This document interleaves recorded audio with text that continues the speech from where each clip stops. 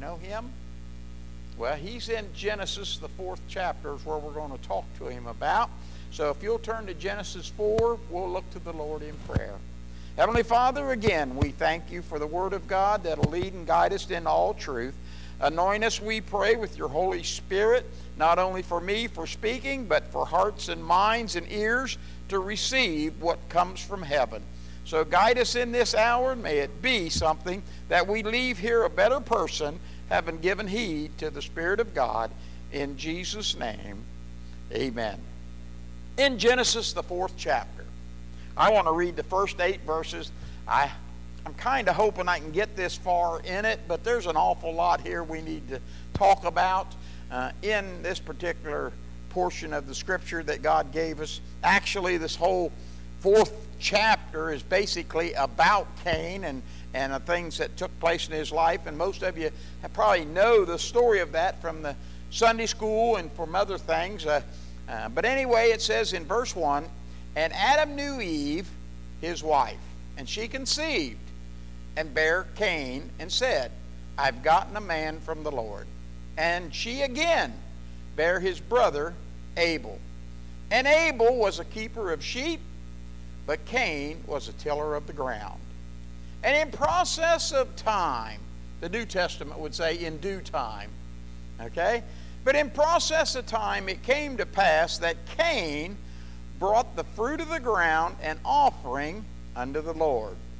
And Abel, he also brought of the firstlings of his flock, and of the fat thereof.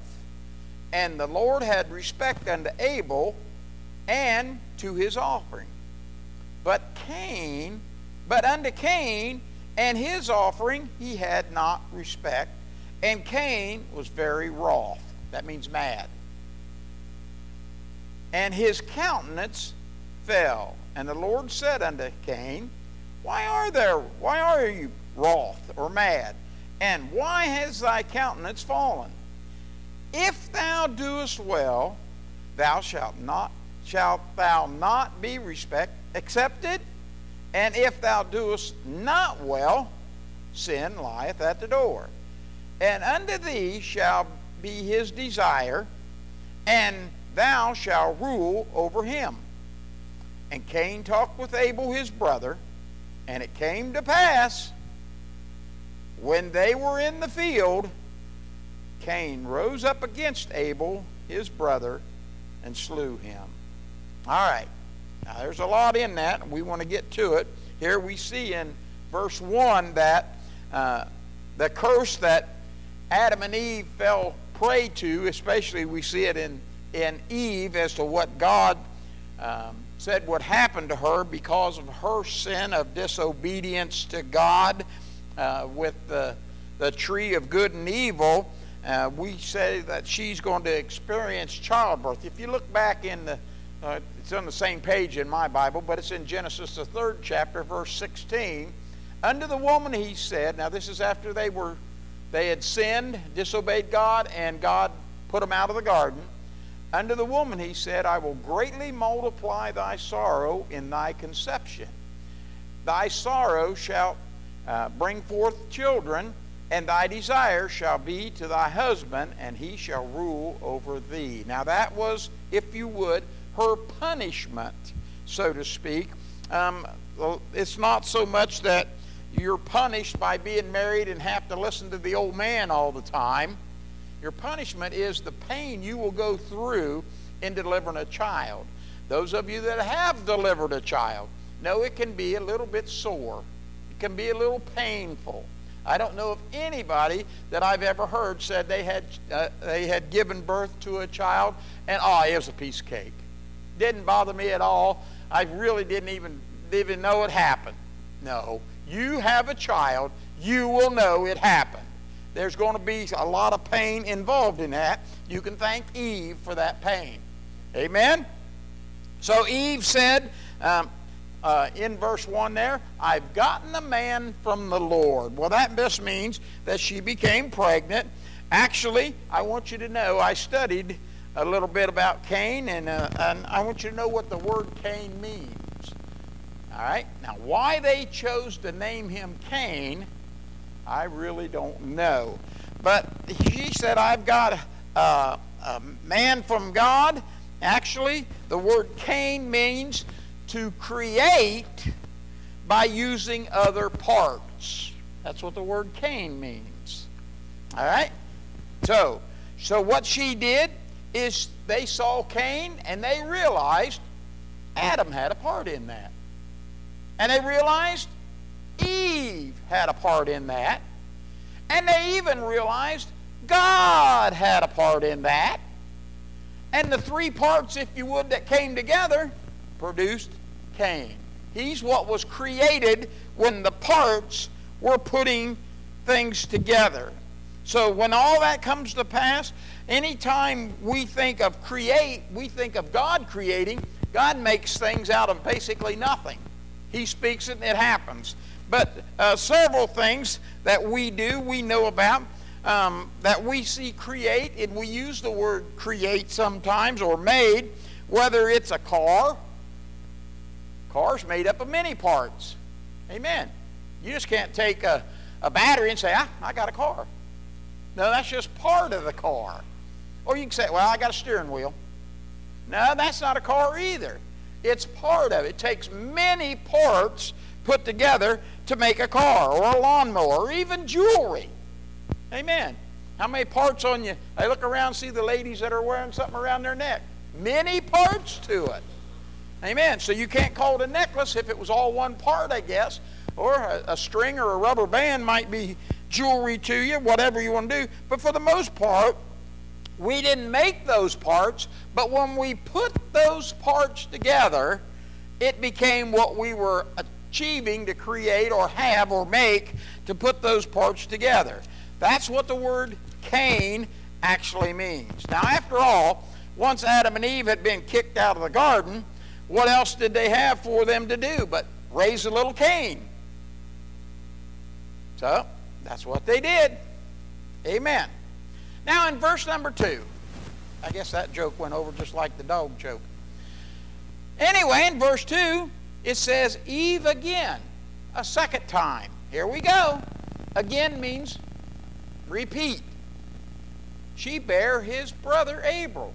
Now, you notice in verse 1 it said she conceived, then she bare. This time she just said she bare. It didn't mention the conceived. Now, I don't know whether that we can read anything into that, and I don't know whether they were twins. Well, I don't know. It doesn't say she conceived twice. They may have been Abel was the firstborn, and sometimes in twins it's a while before the second one. I don't know. It doesn't say. But I kind of read into it that her second son probably came at least 9 or 10 months later down the road somewhere. Okay? That's kind of what you would think the normal course of action would take for someone to bring forth a child like that. So we might have been one thing or might have been another, and it could have been a longer period of time between Cain and Abel. I really don't know what to tell you on that. It doesn't have enough information for me to draw a conclusion, but nonetheless, the first couple, Adam and Eve, are now raising 2 sons. Before those 2 sons, it was Adam, it was Eve, and God and the serpent. That was it. Now they're raising 2 sons. Who knows how much time they are between them? It really doesn't matter. But as they grew up, they wanted them to lean more towards the leaning that God wanted them to have with their life, how to raise children, rather than what the serpent had to say. The serpent lied to them. I don't know about you. I don't care for somebody lying to me. Amen. He looked them right in the eye and said, you ain't going to die. God's trying to fool you. Well, now they know better. They know who to listen to. So here they are raising 2 boys. Somewhere along the line, they'd grown to know the responsibility of giving back to God. You know, you just eventually come to that point. God wants you to give back to Him so that God can bless you for more of what you need to be in his will or way, if you would. So now that they know that responsibility of giving back for the blessing that God gave them, Cain, his creation, they made, but they did it with the help of God. They knew, Cain knew, he didn't make the fruit grow. Yeah, he tilled the ground. He may even watered it. He may have learned as a young boy, grapes aren't going to be very good on the vine unless you put some water around them. Maybe even a little fertilizer. You know, he may have got that from the sheep that his brother was raising. We'll put a little of that fertilizer around them, and we'll put some water to them, and they'll probably produce pretty good. So that's another creation, isn't it? Again, taking many parts and come up with fruit. Amen? Then it says that in verse 4, Abel, when he made his sacrifice, he brought it from the fruit, from the firstlings of his flock and the fat thereof. Okay? So in verse number 3, time passed. They both bring an offering before God, and Abel brings the part of his sheep, and Cain brings fruit of the ground. Now, here's where the difference seems to appear between the two boys and their sacrifice. It said God had respect unto Abel and his offering. What do you think about that? Why would his offering be better than Cain's? Well, but it says in verse 5, but to Cain and his offering he had not respect. There's a difference there for some reason or another. Personally, I believe the respect of God to what was offered means that there's not near as much about the offering as it is the spirit and the attitude of the person giving the offering. So remember that as I preach the rest of this morning, it's not so much the offering, but the spirit of the person or the attitude of the person giving the offering is what I believe this is teaching. You may have a different account and you can straighten me out later. But God didn't need fruit nor a lamb. God's a spirit. They offered it to him, and I understand it was a sacrifice for both of them to give what they gave. And probably he needed Cain and Abel to acknowledge that he was God and that he was the giver of the creations that they were offering and the blessings that would follow, because God is a God of principle. Amen? In this case, the principle is you're going to reap what you sow. Amen? Throughout your life, don't ever forget that. You're going to reap what you sow. I believe Jesus even taught that principle in the New Testament when he talked about the widow that gave 2 mites. Amen. Jesus said, all you guys come up here throwing in the offering over here with your big checks and all that. Then that lady comes in and throws in a couple pennies. She gave more than all of you, he said, because she gave all her living. Amen. So I want you to know God is interested in what you give to him, but he doesn't really look at the size as much as he does the spirit and attitude you give it with. You see, God doesn't need money either. But he does teach a principle of tithing in his word, and we need to listen and understand what's going on there. So don't think it's better for someone to give a big amount of money in the offering plate, because God's looking at the heart anyway. And if you got a big amount, we'll take it. And a little more if you can borrow it somewhere. Right? But it's all about your heart as you give it. Amen. If you only give a dime, but you begrudgingly give it, keep your dime. That's what God's saying. Because it ain't going to do you much good. Also, let me say this. Once it hits the offering plate, it's not yours anymore. It's God's. Amen? So, don't try to put strings attached to your offering. If you think the money is not being used wisely, that's not on you. That's on the elected officials that you have elected to put in charge of taking care of that. And as they will do that as they believe God wants them to create your cane with that money. They're going to take it, make something else out of it. Amen? Again, the offering's not the issue, unless you're being deceitful about that offering. And again, that goes back again to the spirit and attitude of the heart of the person making that offering. All right. Both the fruit offering and the meat offering were time sensitive.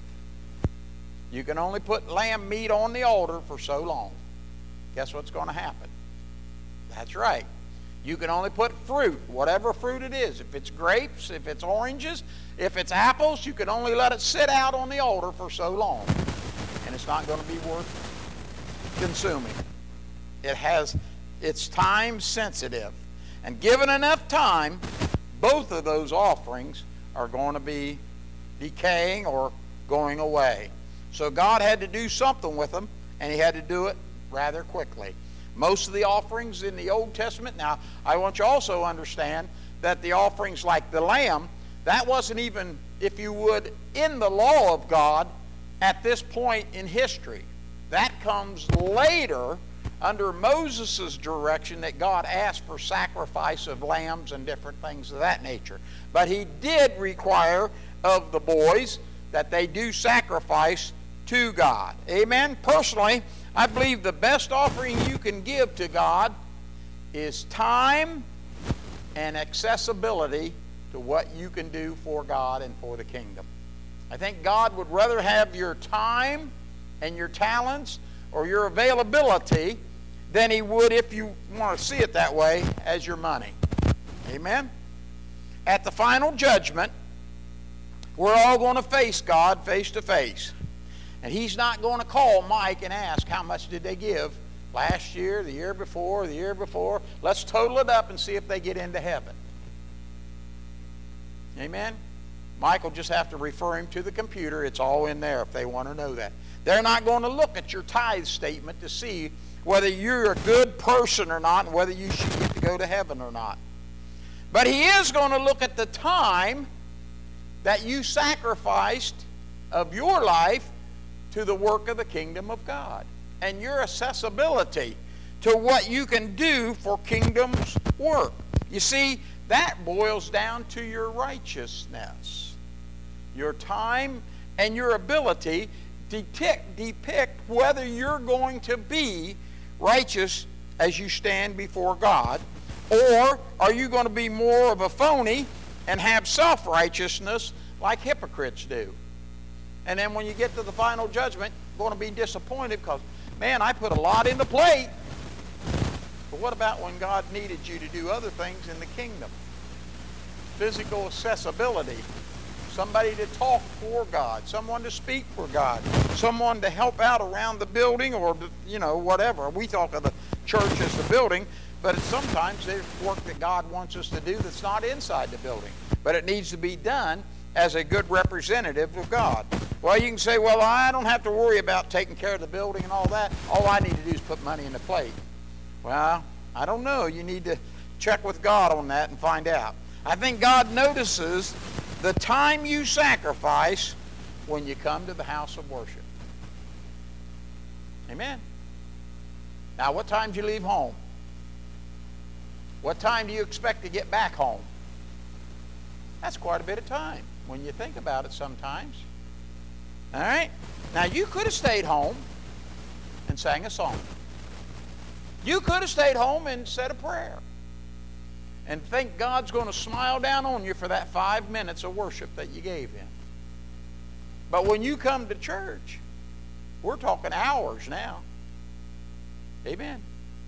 You think God has more respect towards that time and sacrifice and accessibility of someone that presses their way? Now, I'm not talking about the sick that can't make it. I'm not talking about that at all. I'm talking about the healthy people that stay home and say, I'll just take care from here. Amen. That's, as far as I'm concerned, that's the same attitude that Cain had. Amen? But if you can make it to the house of God and bring your sacrifice, I think God's going to look at you a little bit more like Abel than he did Cain. Amen. Now, you still have to do it right once you get here. You can't come in here with a rotten attitude and a bad spirit and expect God to accept just cause you showed up. Amen? Give me a break, huh? But I think God notices that. So we need to make sure that we do as God has called us in His Word to do, to assemble ourselves in the house of God and have fellowship one with another. Amen? It takes time to have corporate worship in the house of God. Now, looking at Abel's offering, it took more time, if you would, to sacrifice a lamb. Now, first thing he had to do, catch it. Then he had to slit its throat. Then he had to skin it. Then he had to chop it up in pieces, like Bonnie and I do a deer. We process it. And he not only brought a lamb, but he brought the fat of some of the other lambs. It says in there. He not only brought the lamb, and he brought a fat offering of other lambs. So it took some time for him to put this all together to bring his sacrifice. And in the way I'm looking at this, Cain came along, and as he was walking, if you would, from where they were going to offer the sacrifice and where he was spending his time that day, as he walked by the grapevine, he just grabbed a cluster and said, that'll do. Amen? Not much of a sacrifice there. Not much of a good attitude. Not much of a right spirit is taking place as he just grabs some fruit on his way to the altar and says, that'll work. If Cain had been as serious about his fruit offering, he would have picked the best fruit, number one. Then he probably would have chopped it up, made a fruit salad, I don't know. Or he may have taken even wheat. That'd have been good. Somebody's alarm's going off, ain't it? It ain't mine, is it? Shouldn't be mine. All right. But anyway, here we have Cain. He could have taken wheat. And you know what he could have done? Rubbed it out in his hand, blew the chaff off of it, put it in a pile, took a rock and ground it into flour, took the flour and mixed it with some water, and made dough, and put it in the oven, and baked bread and offered that on the offering of God. How would that be? That would have took some effort. That would have took some time. That would have took care of what God was basically looking for in a sacrifice. A sacrifice is not light and chaffy. As you walk by, you throw it out of your pocket into the plate. Amen? God wants you to be thankful for what He's done for you. He set up some guidelines for it in the Scriptures. And I'm not preaching on tithing, but I want you to know it all follows the same pattern and principle from Genesis to Revelation. Amen? So, again, it was not so much the offering, but the spirit and attitude in which it was given. Because in verse 5, Cain gets mad. And his countenance fell. Did you ever see somebody's countenance fall? You've been talking to them and they'll, yeah, you messed that up. Your boss says, you messed up that job, and you get mad and your countenance falls. And the boss knows that rubbed you wrong when you should have took time to do it right the first time on the job that the boss gave you. Because you failed in your sacrifice, you get mad at the boss. Now there are times I can tell what's going on inside someone by their actions and what's happening on the outside of them. When I talk to people, I watch their faces. I watch their hands. I watch their ears and their eyes, and I watch everything about them, and I can tell what they're saying, whether it matches up with what really happened or not. Amen. It's easy. After 46 years, I've learned to do some of that. Amen. It's helped me as a pastor. You know what? People will lie to a pastor. Did you know that? Oh, unbelievable. And now a pastor, if I'm not God, but I'm kind of his representative, so to speak, in the calling that he laid on my life. You know, when you lie to me, you're the same as lying to God. And you think you can just light and chaffy, push me aside and keep going? No, God's going to say different one of these days about some of that stuff. Amen. So if there was a need in the church, and I asked you to help with that need, after all, I'm the pastor, I'm more interested in seeing your expression when I ask you to do that than whether you say, I ain't fooling with that, or, oh, sure, I'll take care of that. I'm more interested in how you're going to do it, with what kind of spirit and what kind of attitude. Are you going to do it God's way? Are you going to take care of that need and do something for the kingdom of God and complete that job? Because after all, the church can hire sinners to do that job no matter what it is. Amen. Now, I don't know what job you think of or whatever. I may need somebody to vacuum the carpet in a spot. And I said, would you mind vacuuming that up? Now, if you had attitude, ain't my job, I ain't doing it. Well, okay, I can hire a sinner to do it. But what would God rather? Would God rather you take time and make a sacrifice and do the work that we need done here and get it done in a right way with a right attitude? Amen. I kind of see that's the way Cain responded to what was going on. So in a couple of weeks, when kids' camp's happening, do it with the right spirit, or don't bother. Amen? If we don't have enough people, we'll hire them. Now, I don't want you to come in and spoiling the attitude of the kids that we're trying to teach God about. Amen. Wouldn't hurt for you to pray before you come. Say, God, what do you want me to do? And whatever it is, I want to do it with the right attitude. Amen? All right. God's more interested in the spirit and the attitude than he is the sacrifice. Verse 6. This is why I came to the conclusion that God cares more about your spirit and attitude than he does the sacrifice. It says the Lord took time to talk to Cain there. Isn't that something? Now he was, if you would, out of bounds, out of line. He was on the wrong path, doing it the wrong way, and God takes time. Let's get this settled. God took time to talk to Cain.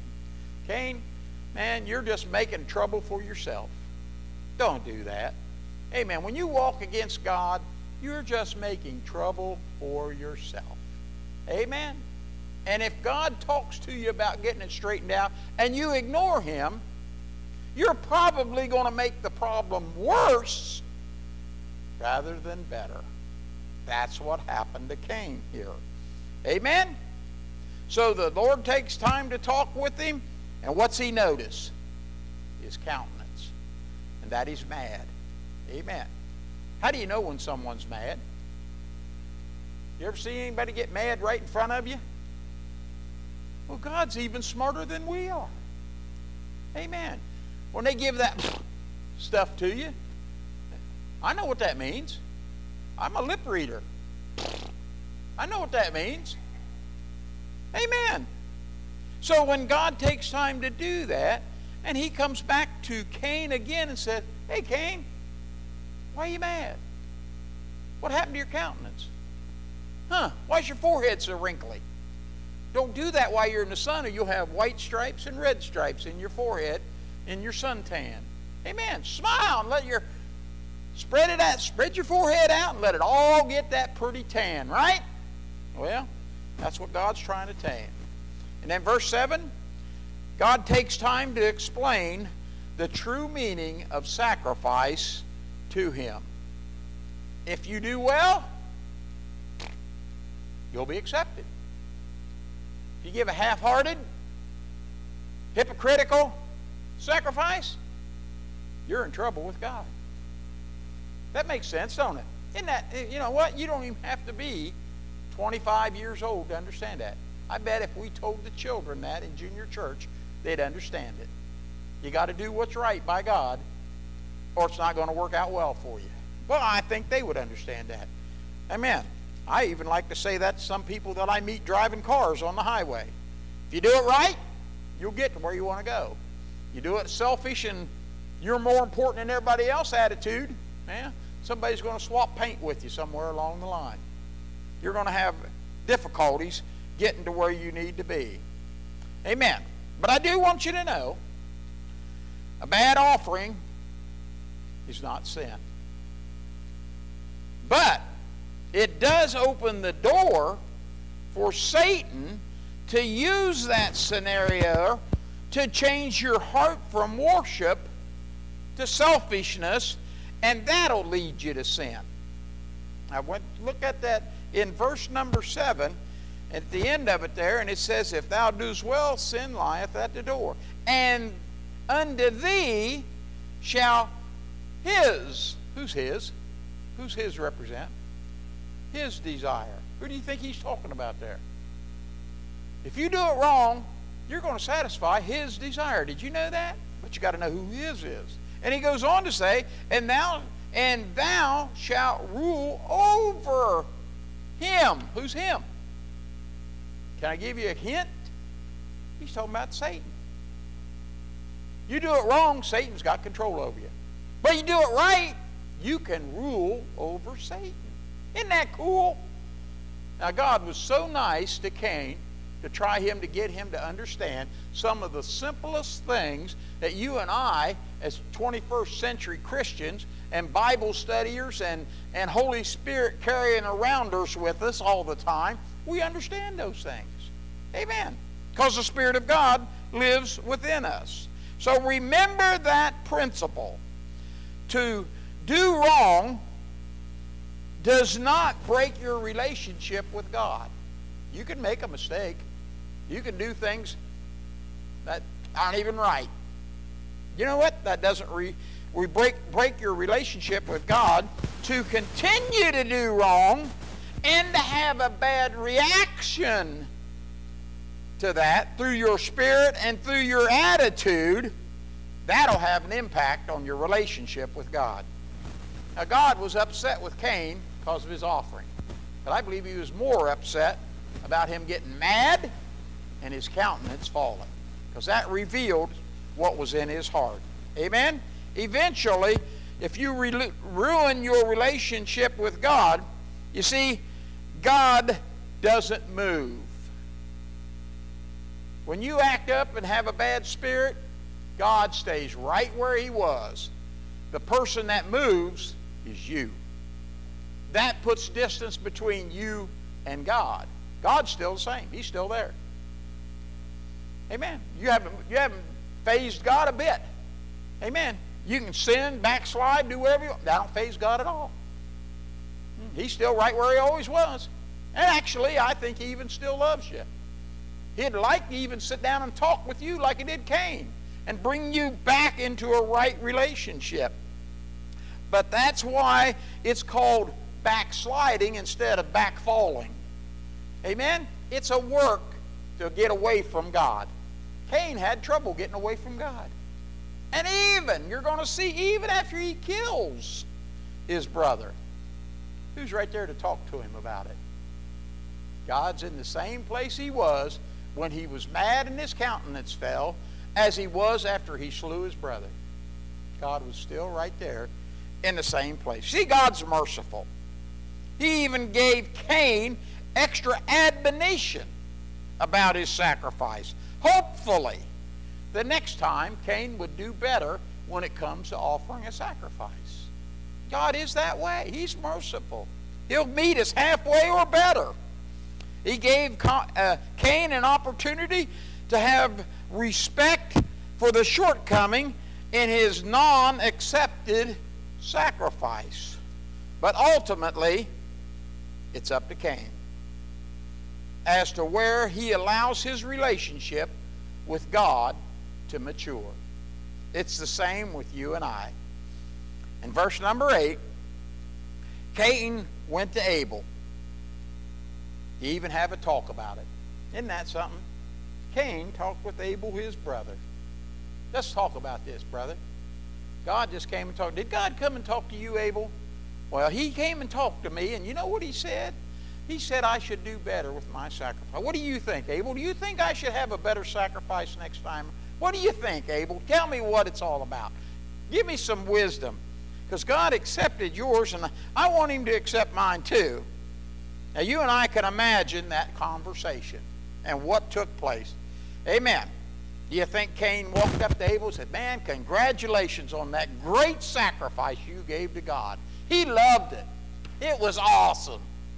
You think so? Well, if he's mad and wroth and his countenance failed, he's probably not in a congratulatory state of mind to brag on somebody else's offering when his was miserable. Amen. All right? You think Abel was sympathetic to Cain about his failure? Do you think then he had some encouraging words for him?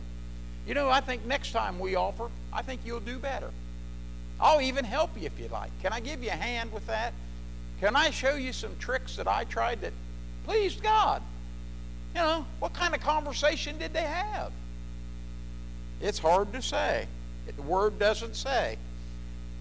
But Abel may have even said, I'll be so glad to help you that next time God's going to smile down and you're going to smile back at God for what you have to offer him. Amen.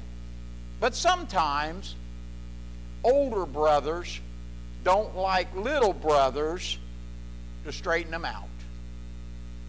Amen. Older brothers don't like to take advice from little brothers. I can only say that because I'm a little brother to two older brothers. And I really was not their counselor to help them get, if you would, people to smile at what they were doing in their lives. They looked at me as a tattletale when they did something wrong, afraid that I'd run to mommy and daddy and tell them, and then they would be in trouble. Amen? So especially when I think of that, I think of in the kingdom work. You know, the saints that's been around for years and years and years, they get upset sometimes when a younger, new convert comes along and says, you know what, I read in the Bible. You know what it says? It says, man, this is great stuff. And I read that 40 years ago. Move on, brother. Don't bother me with your trivial stuff. Hey, encourage the younger and the older. It says that we're supposed to do that. Amen. So, we need to be interested in the kingdom work, whether it's obvious or how it should be done, or whether it's somebody's learning process of what's going on. Again, the sacrifice is not the issue. It's the spirit and the attitude. Well, the scripture says, it came to pass. Yeah, it always seems to come to pass. And again, based on your spirit and your attitude, time can make things better, and time can make things worse, depending on how you spend that time once you know what God expects of you. Be careful how you use your time in worshiping God, because you're either going to get closer to God or you're going to open the door for the devil to get in and cause you much more conflict and problems. You'll become much more selfish. You'll become much more bitter toward God and toward God's people. Amen? That's what God was explaining to Cain in verse number 7. In time, you'll either rule over sin or sin will rule over you. It's up to you as to how you respond to what God has to say. Well, guess what? 6,000 years later, that principle has not changed. It hasn't changed one bit. It's still the same. Either you're going to rule over sin or sin's going to rule over you.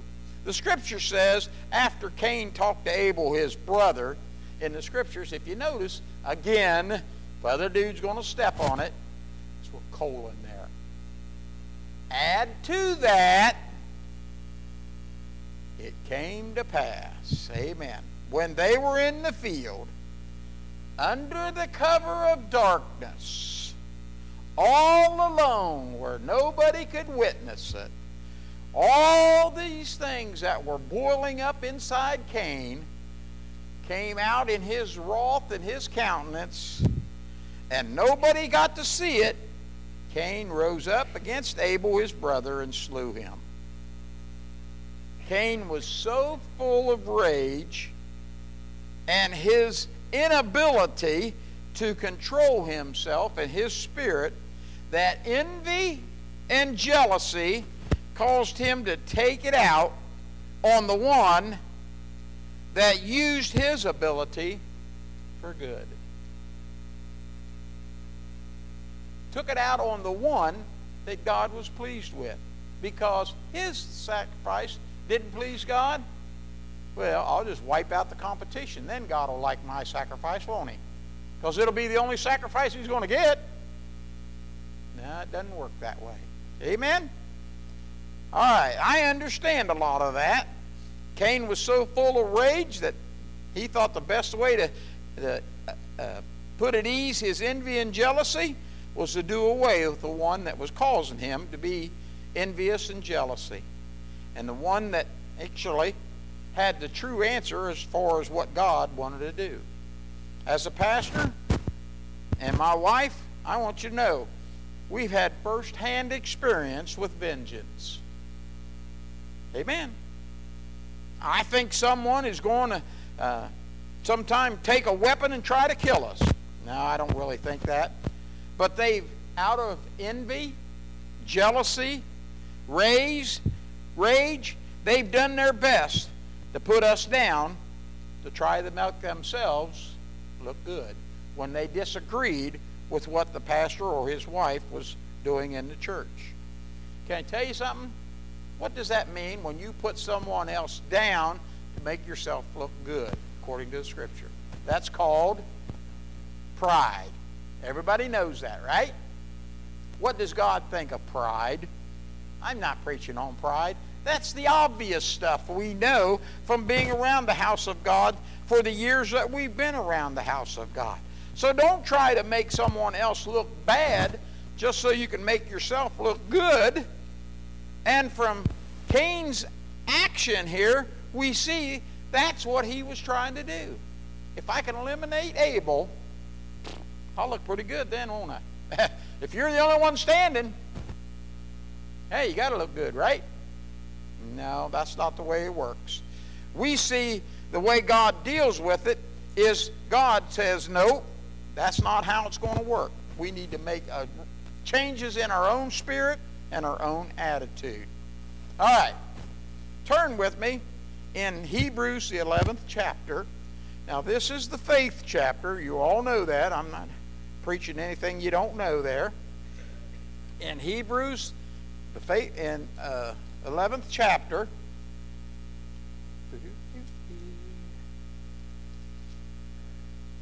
verse number 4. Yeah, my fingers are sticking together. All right, verse 4 says, by faith, Abel offered unto God a more excellent sacrifice than Cain. Now, we studied that, didn't we? Does anybody have any doubt that by faith, that was the motivation that Abel used to bring forth the sacrifice to God? And because Cain's sacrifice wasn't acceptable, what did it lack? Faith. It lacked the faith. If he had the faith in action, his sacrifice would have been more successful, because he would have put forth the effort. He would have done it right. He would have done what it took to please God. So it says, by faith Abel offered unto God a more excellent sacrifice than Cain, by which he obtained witness that he was righteous, God testifying of his gifts, and by it he, being dead, yet speaketh. You know what? Cain tried to kill his brother so his sacrifice wouldn't outshine his. God says after he killed him, his sacrifice was still better than Abel's or Cain's. Abel still had the better. Why? By faith. Huh.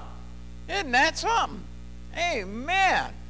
So what we need to do is find out what it takes to please God is faith, and it doesn't destroy anything we do when someone tries to eliminate our situation there.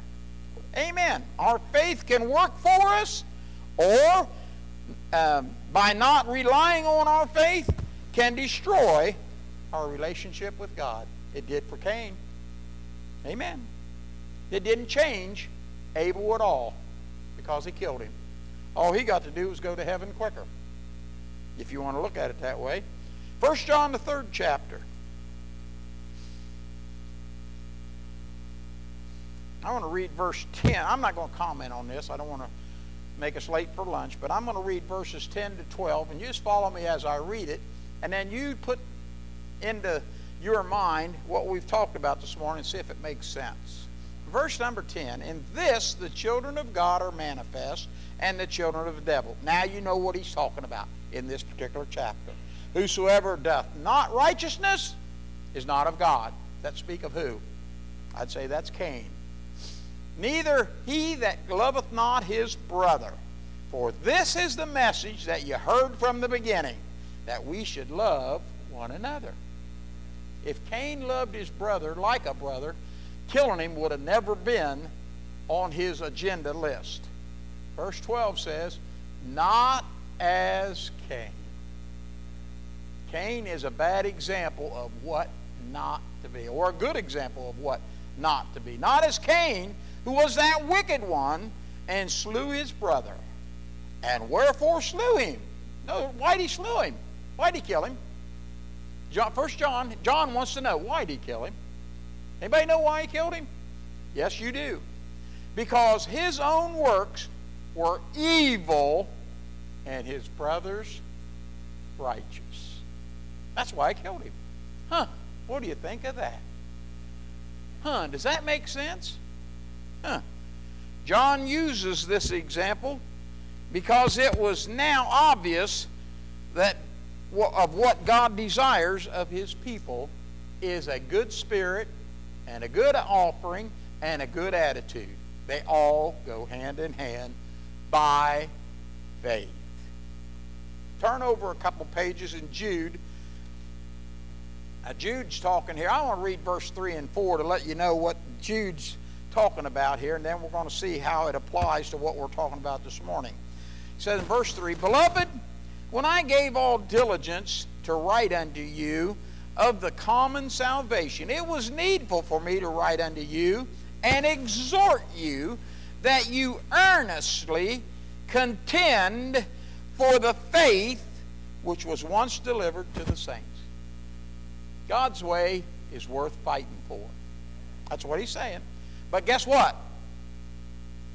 There's going to be some people that's going to give you trouble.